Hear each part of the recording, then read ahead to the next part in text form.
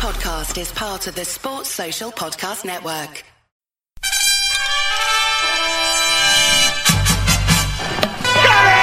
Crowd cheers. Here's Siddle. He's got it! He's got it! Taylor Siddle's got a hat-trick on his birthday! Go!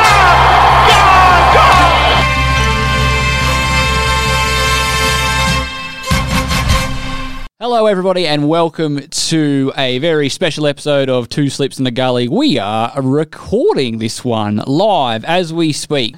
So, for those of you listening and for those of you who are watching, I'm Aaron. I'm joined by Glenn. Hello. And I'm also joined by Gary. This is me. Captain Gary. Hey, guys. This is our 64th episode of Two Slips to Gully and our first one that we've attempted to bring to visual medium. So we're very, very excited.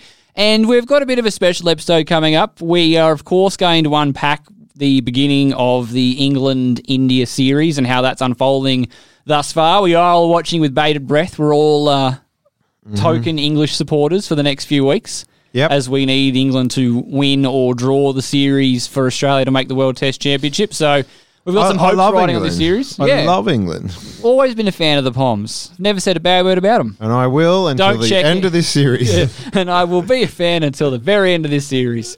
Maybe until the end of the World Test Championship if they win. If they lose, then it's all bets are off. And the other thing that we're going to follow up with is this year is the 50th year since the first one-day international was played. So not the very first ODI game. I'm pretty sure it was supposed to be a long-form game that ended up being washed out, and Australia and England decided to play each other in a short-form game, which Australia won. So it's 50 years since that game took place. And we thought that we'd put together our all-time one-day international sides, but with a little bit of a twist, so we all didn't end up picking the same players. We were restricted to only picking one player from every eligible one-day international nation. So if we picked Tendulkar, we couldn't pick Dhoni or Kohli. If we picked Ponting, we couldn't pick McGrath or Gilchrist or Warne, so on and so forth. You get the idea. So we'll have that coming up at the end of the episode as well. So, yeah, big things coming your way. So big things happening over in India at the moment. The Test series that is quite pivotal for Australian fans everywhere, not to mention Indian and English fans, is locked at one apiece. India fought back and got a 319-run victory over England yesterday, levelling the series at 1-1 after an incredibly impressive performance by the English, especially Joe Root and James Anderson, to take the first match of the series. So it has been a series that has not been without drama, guys. Yeah, I've read a little bit into it and I've watched a bit of it, but tell us more, Aaron. I don't know if we want to start with me. I've got some quite damning things to say. This particular Test match, the second Test of the series, has done a lot to undermine the respect that I had for the Indian cricket side that they got after their just epic performance in Australia, where they was back against the walls, players going down injured. It required just a lot of internal grit to do that, and really just strength of character and having to fight through adversity. And so, I don't like the Indian cricket team. I've never really liked the Indian cricket team. I think the only Indian player that I genuinely like was Rahul Dravid. Pretty hard not to like that guy, though. MS Dhoni was a guy that I didn't really like or dislike, but I was never really a big fan of anyone else from that side, to be honest. I mean, to be fair, we're probably more of a fan of Dravid after he retired. We probably weren't as much of a fan like when he had that massive partnership with VVS Laxman. In that moment, I don't think there were too many fans, but I've always been a fan of Dravid. But like just hearing him speak about the game after his career, I mean, he's a very good orator and a very good ambassador for the game. But the side that toured Australia and won, when they left the shores, I had a tremendous amount of respect for them because it couldn't have been easy. We would have expected to beat that side at full strength. And not only did we not beat that side, they weren't even remotely close to full strength when they beat us. So had lots of respect for that Indian cricket team, and it's evaporated after what's happened in the second test. England came up and gave them a bloody nose in that first test. Came out swinging, smacked them hard, drew blood, and then what do? They sack the curator, and the BCCI takes direct control of the preparation of the second test pitch, and look what we got. So did they take direct control? Is that fully documented, or did they just put a different guy on? From what I've read, the BCCI their people were in charge of preparing the pitch for that game. Yeah. And before anyone jumps down and goes, Rohit scored 160 and Ashwin scored 100, I'm not talking about how the pitch played. England needed to be better. They can't get rolled for under 150 in India and expect to get anywhere remotely close to winning games. England had to be better.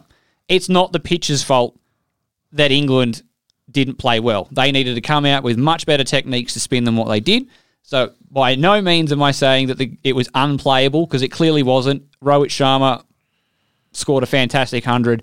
Yeah. And Ashwin scored it. But what I don't like is the fact that they lost a game, and it was based on Joe Root scoring some runs and James Anderson getting the ball to reverse swing. And they immediately decided to put up a pitch which would take those players both out of the game.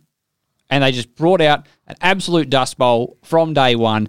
If it's not cheating, it's certainly not in the spirit of the game to be doing that. I've always maintained... To quote Anil Kumble. I've always maintained, regardless of where in the world it is, Australia, India, England, wherever, a cricket wicket should be balanced for all facets of the game. Day one should start out, not necessarily grass, but ideally grass, but at least hardness, bit of carry, some pace in it for the fast bowlers to use. Day 2 and 3, it should flatten out, be the best for scoring runs. Day 4 and 5, the surface starts to break up and you get spin coming into the game. That's how a cricket wicket should be it in India, be it in Australia here, be it over in England. That's how it should look. And so for all the Indians on social media going, well, when we go over to England, they just give us tennis courts to play on and you don't mind that. We do mind that. We mind that a lot. That gets criticised quite a great deal when the outfield looks the same as the pitch. That doesn't mean that you get to have this victim mentality and just go, well, you've got to learn to play spin, so why can't it spin from day one? It's because that's not how cricket wickets are supposed to work. And I find it really disappointing that a team that is obviously as talented as India, and they've got quite the battery of fast bowlers. Let's not forget. There is a minimum standard that you have to live up to. Yeah. Jasprit Bumrah, he's the number 2, number 3 ranked fast bowler in the world at the moment for test matches. Yeah. They made a wicket for their best test bowler, the highest test bowler in their rankings, couldn't play on. And you want to tell me the pitch wasn't doctored? Yeah, was it the 7th over spin started? There was puffs of dirt coming out, breaking of the surface. In the second innings, I think Stuart Broad, a man who had over 500 test wickets, was 4th change. I think Ollie Stone opened up, he bowled 2 overs, and then it was like 40 continuous overs of Jack Leach and Moeen Ali. Did you say you may as well have not picked your fast bowler. Yeah. Pick 4 spinners. Did you see the Jack Leach bowl at all? Yes. I saw a little bit. Yeah, he was turning it square. It was ridiculous. And Jack Leach is an honest toiler of a bowler. He's not a big spinner of the ball. Neither is Moeen Ali bowled Virat Kohli through the gate on day 1. Oh, that was Moeen Ali. Yeah. He's a bowling machine. He's a rainbow wig away from being a clown. That's how many pies he tosses. And he bowled it it's just... I feel like you've been holding on to that one. Yeah, I think he might have been. There should be...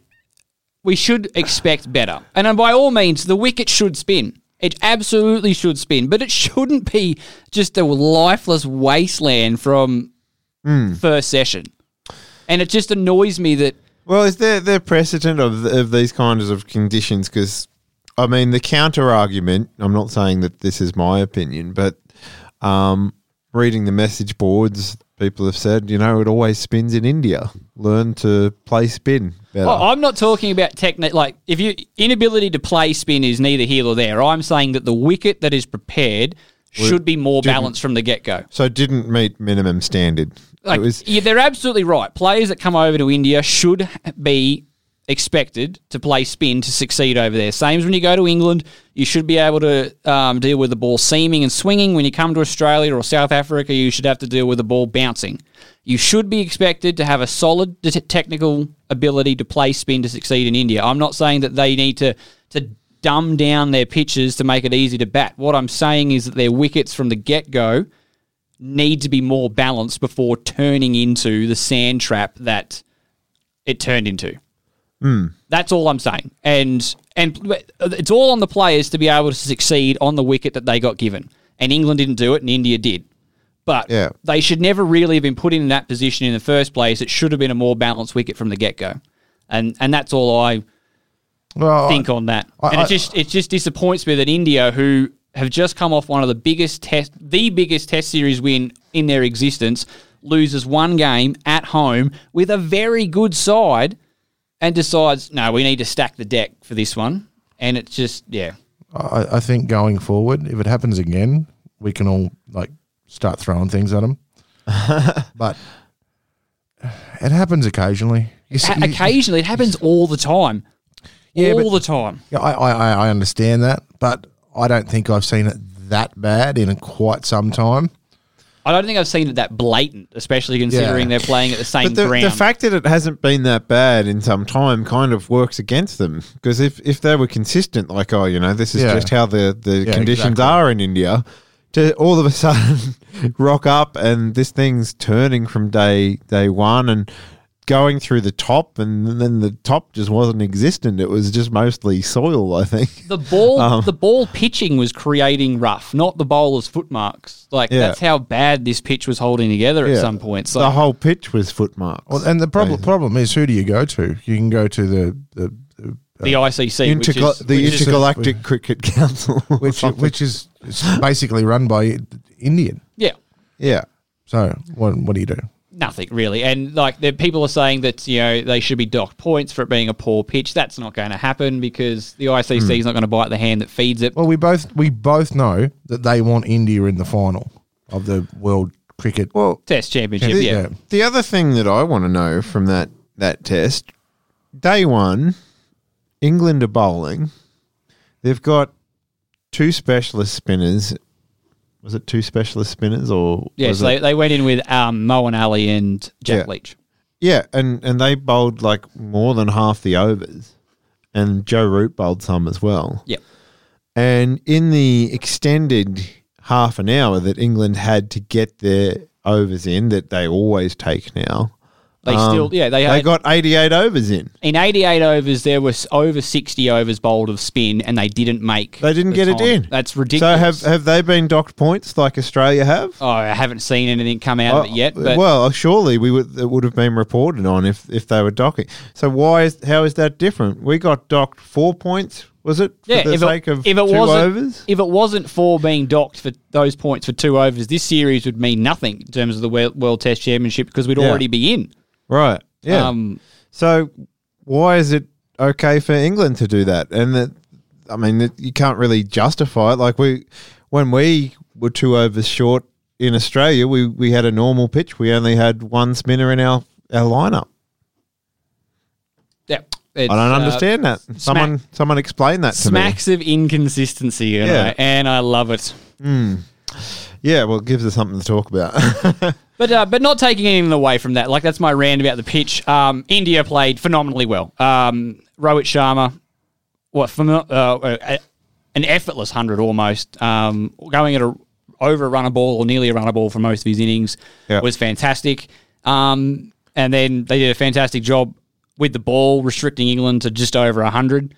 Yeah. They came back out. England looked like they might have had a fighting chance for a while. I think they had India 6 for under 100 at one point. Yeah. And then Ashwin came out and scored. How devastating is that as a captain? If you've got him 6 for 100 and outstrides this number 8 and just decides, yep.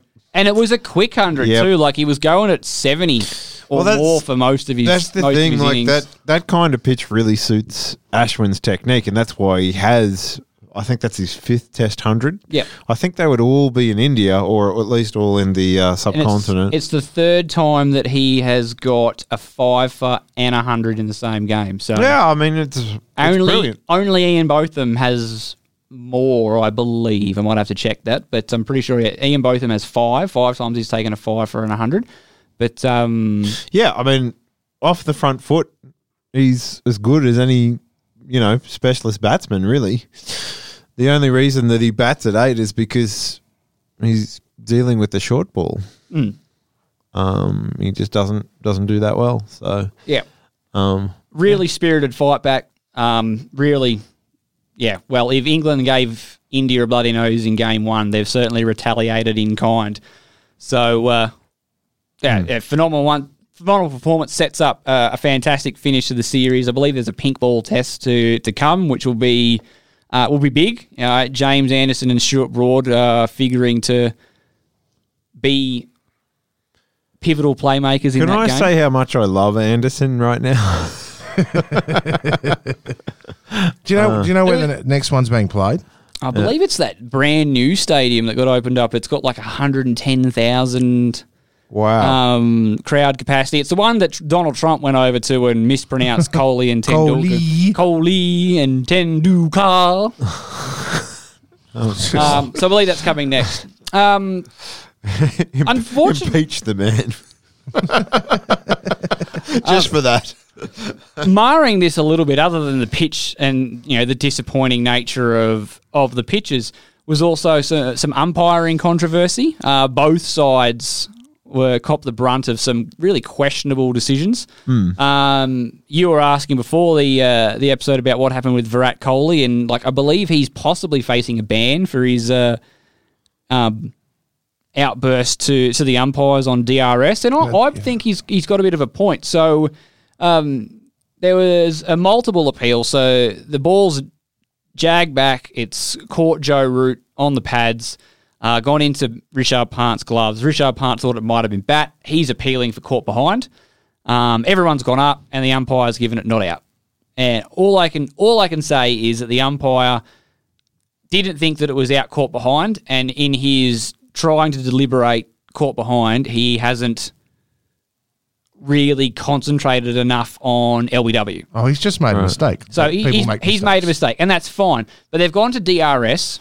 DRS has shown there's no bat involved. It's missed the bat. It's clearly come off the pad.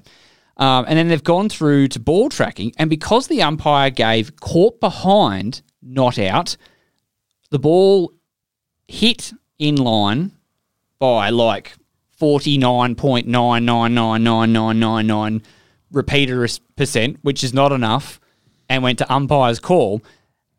And then the ball was going on to crash into middle.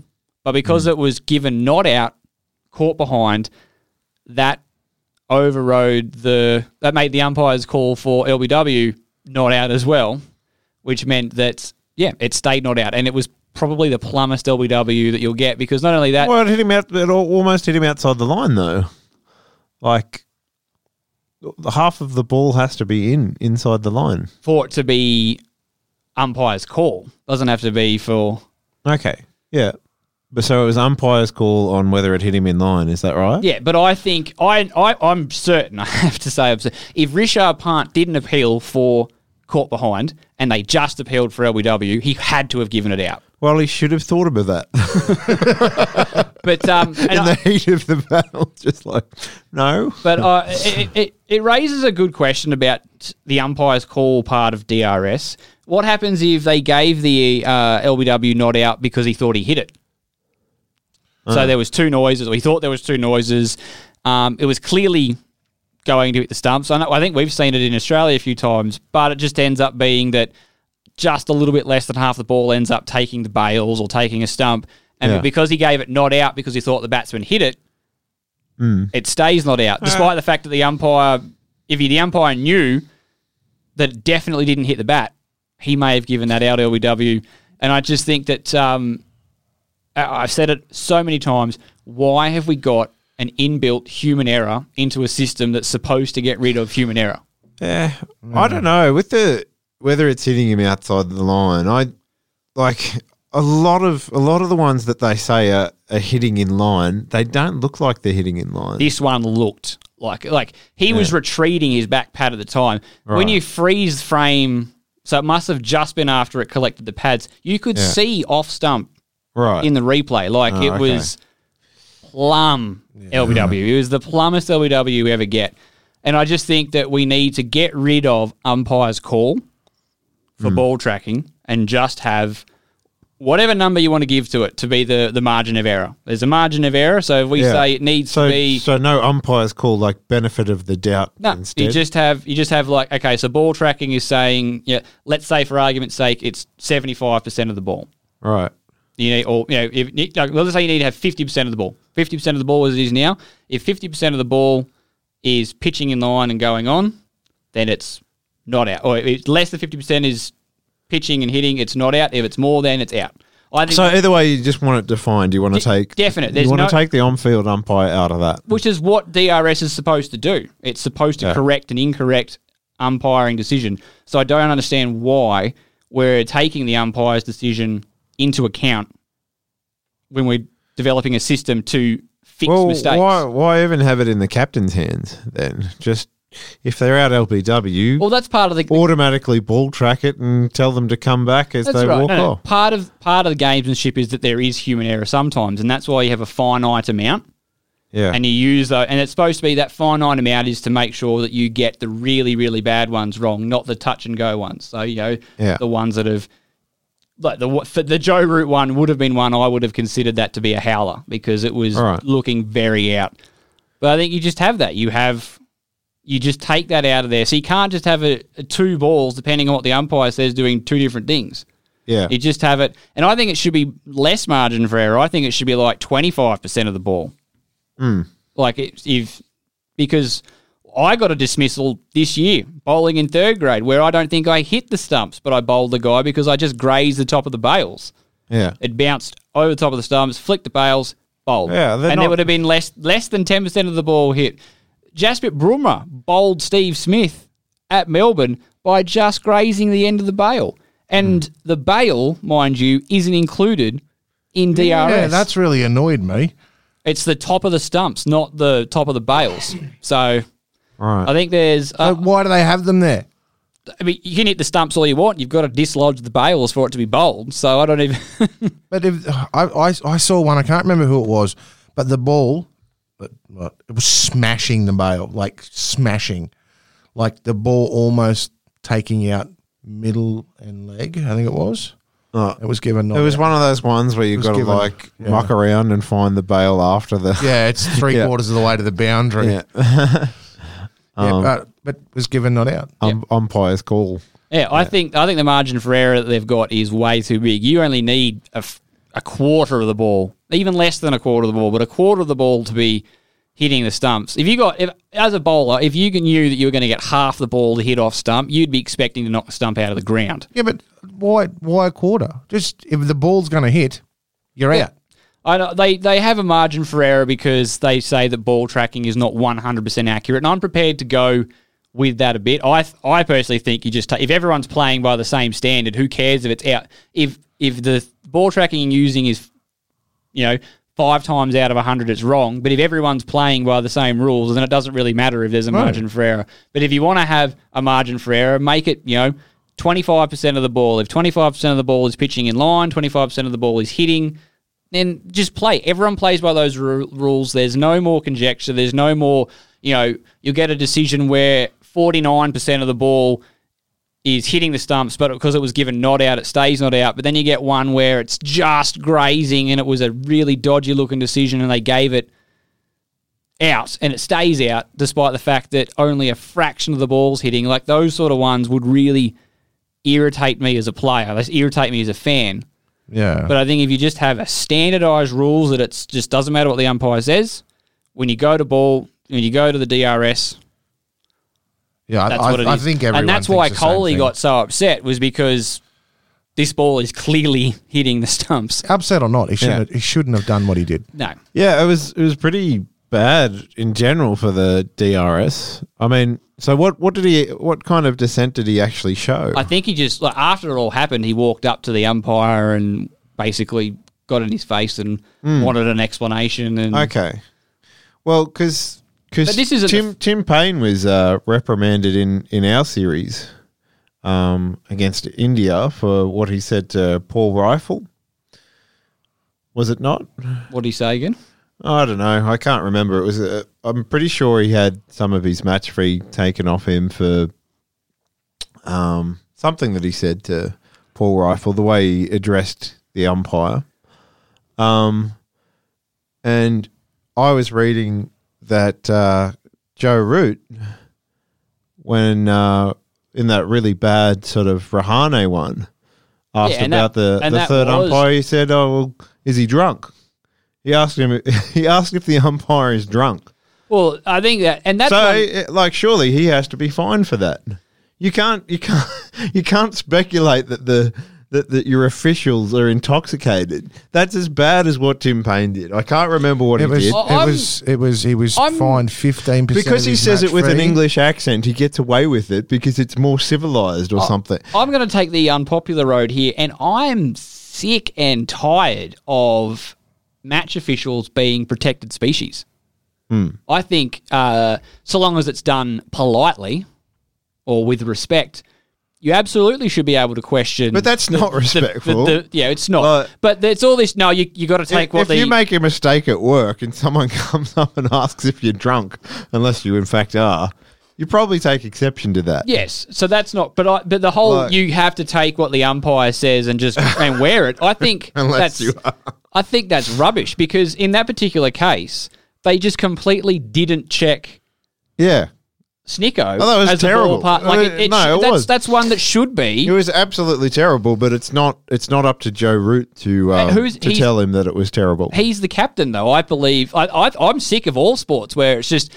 But there's got to be an umpire's umpire. There's got to be someone who's in charge of the umpires and goes, "You really screwed that up." Yeah, but it doesn't help. That's up to them. It's not up to Joe Root. It doesn't help Joe Root in a week from now when the umpires go and review that and go, "Oh yeah, we got it wrong." Yeah, we got it wrong. Joe Root should be able to respectfully go, "Guys, this is crap. You need to go and check this again." He can respectfully disagree and say that's a terrible decision, but he has to move on. He can't say he's drunk you can't say that. But why does he have to move on? I think, but especially with that one, all they did, and they got Rahane out not long after that, so it didn't burn them. But imagine if he went on and scored 100 there. They gave England the review back. Yeah, I think you can say yes, it's a terrible call. But I think. With Tim Payne's, I can't remember. I know that he used the F word, and I think that when you're addressing an umpire, you have to think about the language that you're using. But in a way, what Joe Root said was worse. Worse than what Payne said. I think I have to agree with Glenn. If you get a bad call, I think as a captain you need to approach the umpire and ask why. I think I've seen in the past Hazelwood go and approach the umpire, and he was told to piss off. Basically, I've seen Dave Warner do it. Yeah, that's what captains are for. Captains are your liaisons to the matchmakers. But why? Other than this other than just it's how it's always been, we take it at face value. Why aren't we allowed to question? Like they're human, they don't have technology there. They're capable of making mistakes. I think we're allowed to question them. I think it's the way they went about it. Yeah, exactly. And absolutely. That's what I say. Under no circumstances that they're doing a job, they should be treated with respect. But it's just this big thing that it's like, oh no, you can't question the umpires. If that give you out, you're out. But it shouldn't be. We've got so many ways of checking things now, and it's perfectly fine for them to make mistakes. It is a little bit. It's a little bit contradictory as well, where it's like you can't question the umpire. Look, I'm using we've actually got the visual medium. Shane Watson all over again, right there. Yeah, exactly. And now I'm going to question the umpire. I think that, and it's not just cricket, it's all sports. You get that in rugby league as well. You got to take what the referee says. And I don't think that you should. So long as you're, I think, they should be accountable, and it should be, I want you to explain how you get to this decision. This is, it's big deal, especially in a test match, in a state of origin game for rugby league. Yeah, but referees' decisions are big deals, and if you're making your decision based on a faulty assumption of the rules or not following the correct procedures to get to the correct decision, as what happened with the Rahane dismissal, I think the captains are every right to go and go, you guys should check that again. I don't think you've got that right. I believe it. Well, it already takes them a long time. Have you noticed how long it seems to take over there to get the DRS up? Gosh, the ball tracking. It does take a while. Oh, I know. I guess it's. I don't know. Is it just a slower technology? I wouldn't imagine so. With all the money that India pumps into sport over there. I just noticed that that it's like, okay, we're reviewing and we need ball tracking, and in Australia they do a bit of stalling. Yeah, give me Snicko. There's daylight between bat and ball. Yeah, just rock and roll it. Rock and roll it a bit. Yeah. Tell me a story. How's Leanne and the kids? Yeah. How have you been? Oh, yes, ball tracking coming up now. Pub after this? Pub after. Don't worry about COVID. It's fine. We won't tell. I mean, ball tracking's ready. Excellent. What I will say, though, is I think I was watching it was an Australian game. I think it might have been West Indies and Pakistan game. No, West Indies and somebody. Yeah. Who did they play recently? Bangladesh. They're playing Bangladesh. Pakistan played South Africa. Yes. No, it might have been. I can't remember which one it was, but I was watching and they went to DRS. And the third umpire actually said to the umpire on field, "Great decision, mate. I'll get you to reverse it." It was wrong, but the way you made it was great. But it was great. It was good. And I thought that was rather funny.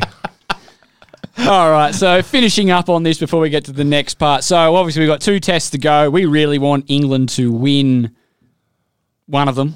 Well, one of them's a day-nighter, and it is in Ahmedabad, which is north. It's about 500 k's north of Mumbai. Right. So, yeah. In the north. In the north. In the north. In the north. That's the more affluent part of India too, the north. I think. Yep. I don't know. I've never been there, but it sounds right. Yeah. So we need England to win one of these next 2, and that means that Australia gets through to the World Test Championship final. We only want England to win one of the next 2. So if England wins this one, we need to go for India for the last game. Or a draw. I don't know if I can do that. Yeah. I don't know if I can go for either team, to be honest. I'll go. Well, I'm going for a washout. You're going for Australia, is what you're doing. This is what you need to have happen for Australia to get to the final. Look, I'd like to see Australia in the final because I'd like to watch that game. But yeah, I'll be probably that one and only guy standing on the hill going, "You don't deserve to be here." I don't know. Well, yeah, Australia is won in England. Well, they drew a series in England. Which they should have won. The team that is currently in the final, we flogged them. Wasn't even remotely close over in Australia. Yeah, but we beat Pakistan. Their only real slip-up has been this India series. I think, honestly, the 2 teams that deserve to be there the most are Australia and India. It's just happened that New Zealand's ahead on percentage points because they've played a lot of shorter series which are worth more points and won them. So why are shorter series worth more? We've covered this before. We've covered it. So we will be waiting with bated breath, hoping for an England bounce back. I think the pink ball test is going to be amazing. It'll be interesting to see if that one's a dust bowl, seeing as that they've got quite an impressive fast bowling battery. So they might be able to find maybe a decent turf supplier somewhere and ship some grass in. I don't think I've watched a pink ball test in another country. So it'd be interesting to watch. Wonder it. So it starts at 3:00 here. So what is the day-night test actually starts. No, so the normal one starts at 3. So it was at 8:00. 8 p.m. for us. 8 p.m. So prime time cricket. It's just like watching cricket in England. Pretty much. Should be brilliant for them. Yep. They'd be getting up at it'd start at 10, 11 in the morning. Would it not? I assume so, yeah. Is that we're roughly on the same timeline as in India and Australia, roughly. No, that's why the games over there are starting at 3:00 in the afternoon here. Oh. Yeah. So it starts at 8 p.m. for us for the day nighter and 3 p.m. for the. So if it's starting 8 p.m. for us, I think it's a midday start in England. So that's pretty good. that's not too bad. Still good. Cool. Well, that's it. I didn't do the maths right. for the test series. You mean in India, but yeah. Two Slips in the Gully is wholeheartedly throwing their support behind the Poms, like we said. So best of luck. Bounce back. They only have to win one. Just got to win one. And we're in. Yeah, and we're in. If they win 3, we're in trouble. But yeah. So it's 2-1. Well, they've only got 2 tests. Oh, you mean 3 total? Okay. Yeah, 3 total. Yeah. Right, I'm on board. Got him! There it is! Wicket number 700! And they can't catch him! We're getting to the exciting part for me, anyway. I always love picking teams. Oh, we didn't know that. Nobody knew that. Nobody knew. No one is watching the podcast for the first time, but no. Oh, Yeah. If you go back and look at some of our older episodes, we do quite a lot of team picking. All of our new listeners / viewers. We're going to draw the crowd in. So we're going to get down with our looks. yeah. We're going to get down to it, and this one is going to be, like we said, we're going to pick an all-time one-day international side, but the caveat is that we can only pick one player from every nation. So we've got 12. Yep. 12. How do we decide who's got the best team? Well, I've got the best team. You're wrong. Do you put it to a poll? They always agree with Aaron. I swear he's stacked those Facebook groups with 'cause people who he's- agree with him. It's his mum and dad. He screened them. Or hear me out. Maybe I've just picked the best team. No. No. All right, well, we'll start with you, Gary. All right. So, in batting position, I'm assuming? Yeah, in batting. Well, kind of in batting order. I can swap and change. He's doing a Scotty. He's going to open with Hazim Amla. Well, that'll be okay in the 50 over game. I've actually done a lot of homework. I've got averages, wickets taken, runs scored, and I'm going to tell everyone what they are at the end. You ready? Yep. Adam Gilchrist to open the batting. Wicketkeeper as well, I'm assuming. No, he's going for a run. You never know. Make him run. He could have picked a specialist keeper. He might have Dhoni in the side. I don't know. Yeah. Just checking. Brendan McCullum from New So you got Zealand. another wicketkeeper right there. Yep. And wait for it. There will They have to fight it out. One of the greatest one-day players of all time, Sachin Tendulkar. All right. Brian Lara from the West Indies. Well, he's a keeper, but in a different way. Yeah. And just to fill in for you, Glenn, Kumar Sangakkara. Right. He can keep too. So that's all right. Well, I reckon egg and spoon race to see who keep. Yeah, I'll give it to Gilly. Jack Callis from South Africa. Yeah. Shakib El Hassan from Bangladesh. Ben Stokes from England. It was a tough... I didn't really want to pick another Englishman. Ben Stokes, I know he's still in the midst of his career, but his averages are just really good. Yeah, I mean, if you're going to pick someone from England, I think you have to go with modern players because they're modern success. Yeah, and the fact that he can bat and bowl and... Maybe David Gower is probably the only old-timey one that I'd think. Yeah. Maybe Ian Botham. Both of them, maybe. And then Wasim Akram from Pakistan. That was a dead set given. I don't know why you wouldn't pick him from Pakistan. Rashid Khan from Afghanistan, because everyone loves Rashid Khan. And his average in one day is ridiculous. Heath Streak from Zimbabwe is my number 11. And I do have a 12th man, Paul Sterling from Ireland, actually. So you have a lot of all-rounders in that side. I do, because I don't know if you noticed, but you have to bat and bowl in cricket. Yeah. I have a total of 91,829 one-day international runs and 1,687 wickets. So I'm gathering your plan is win the toss, bat first, score like 600, and then just... bat them into oblivion. Basically, too many runs for them to chase. Pretty much. Yeah. And there's the ball, Wasim. Try not to go for more than 60 off your 10. I can do that, Gary. I can do that. While swinging it around corners. But very impressive. So I think you've covered off, all the nations. Well, so there's more than 12? There's 12 Test nations, 12 one-day nations, isn't there? So you've got there's like 18. Yeah, I mean, top tier. I even looked at the United States. I was players, trying I'm to like, get. I was trying to get Henry Alonga into my side, but I just couldn't. Like, just so that I had a Kenyan, but He's Zimbabwean. oh, he's Zimbabwean. That's right. I couldn't think of a Kenyan named player. Well, no, that's a very impressive batting lineup.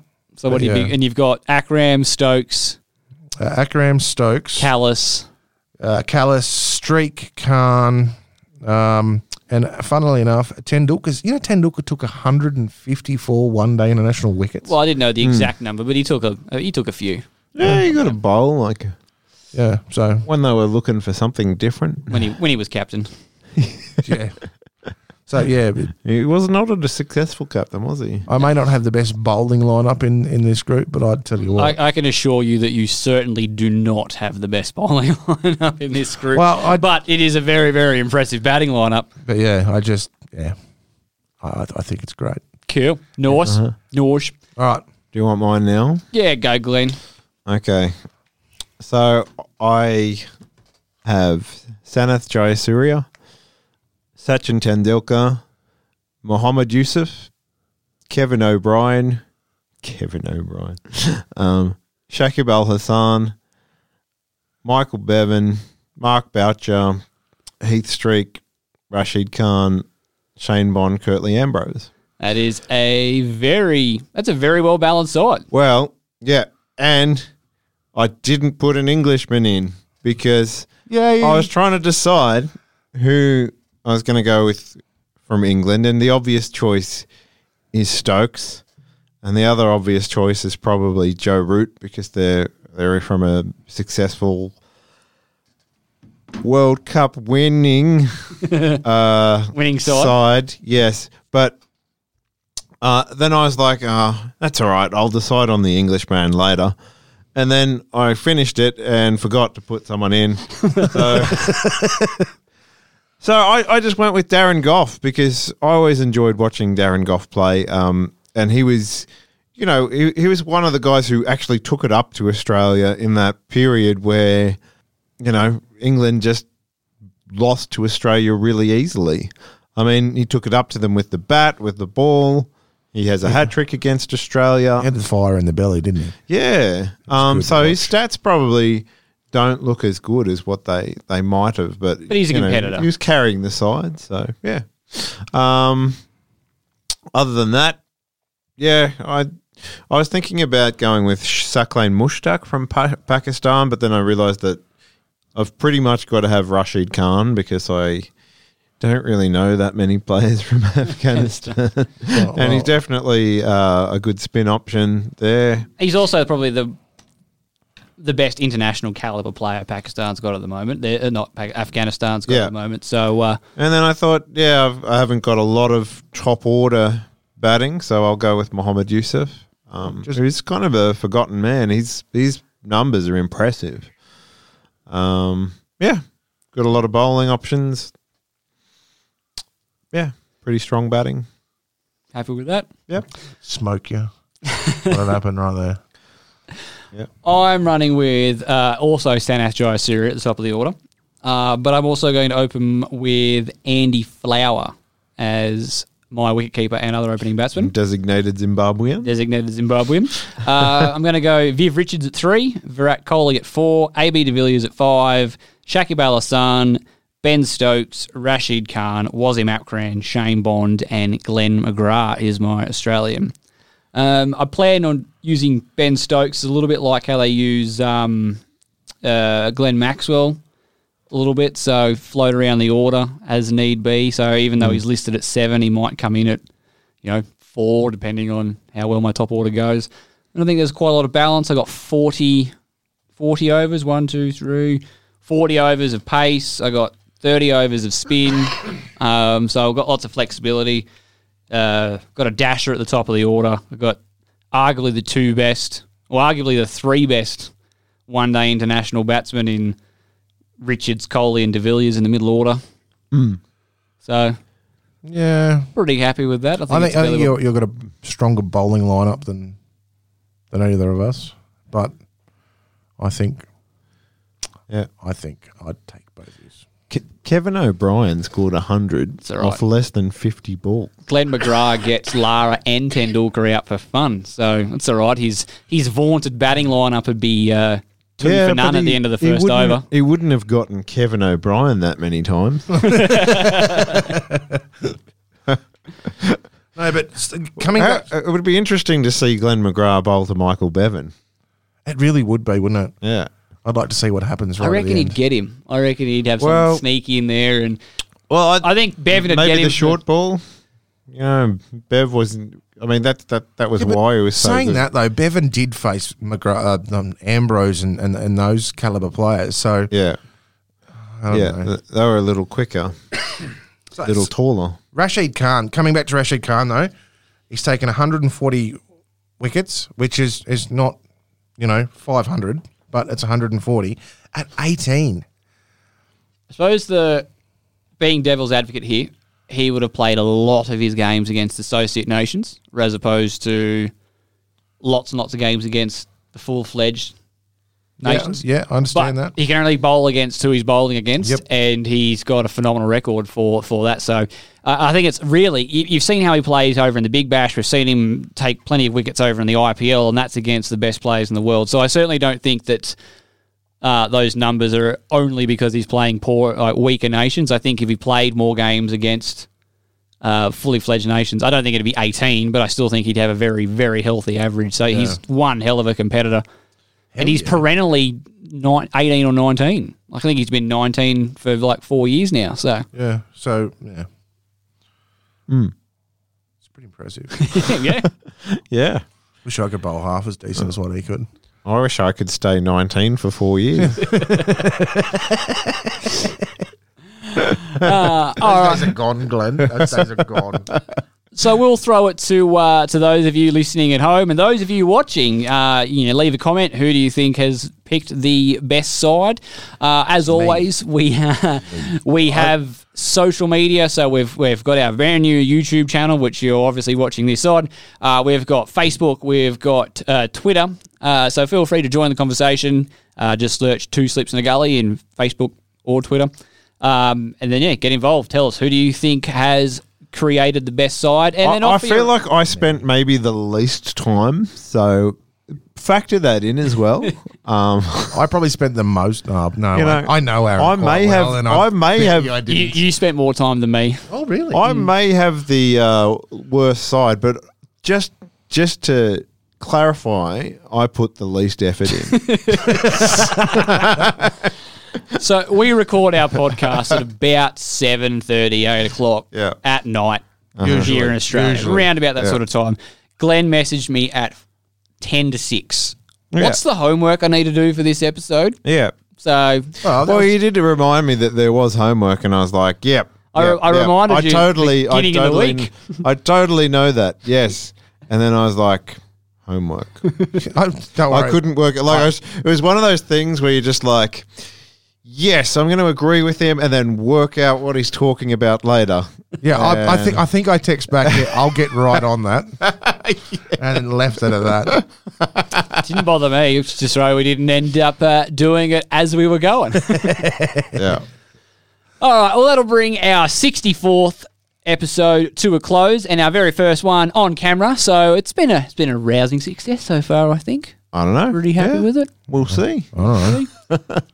See how we go and see if we stick with it and bring it back again next week. So we're all very happy with that. Yep. So we'll be back again for our next episode where I'm sure we'll have plenty more to talk about. I'm sure there'll be lots of drama to unfold from England versus India. Yep. Can't wait to get into that. Australia about to take on the Kiwis in some T20s. Sheffield Shield's back underway. Go the Shield. Just because the Love test the matches are Shield. done for Australia doesn't mean cricket stops, and that's why we love it. It's going to be a quality Shield year. Yeah, if you score runs this year, you're doing all right. Yeah. Yeah, exactly. Well, I haven't been called up yet, but No, I'll see. I'm waiting. I'm waiting for that call. I think I might need to score a few more. How's your cricket going? How are you guys doing? All right, we haven't been on for 2 weeks. Yeah, well, neither have we because we both play cricket in the same place. Keeps raining on Saturday. We get to go and see those local cricket heroes, the bartenders, to keep us out of trouble or get us into trouble. Love those guys. I'm leading our team in wickets taken this year. I'm leading our team in captaincy. How many captains have you had? 1. So, yeah. You've also captained the least games as well. I know.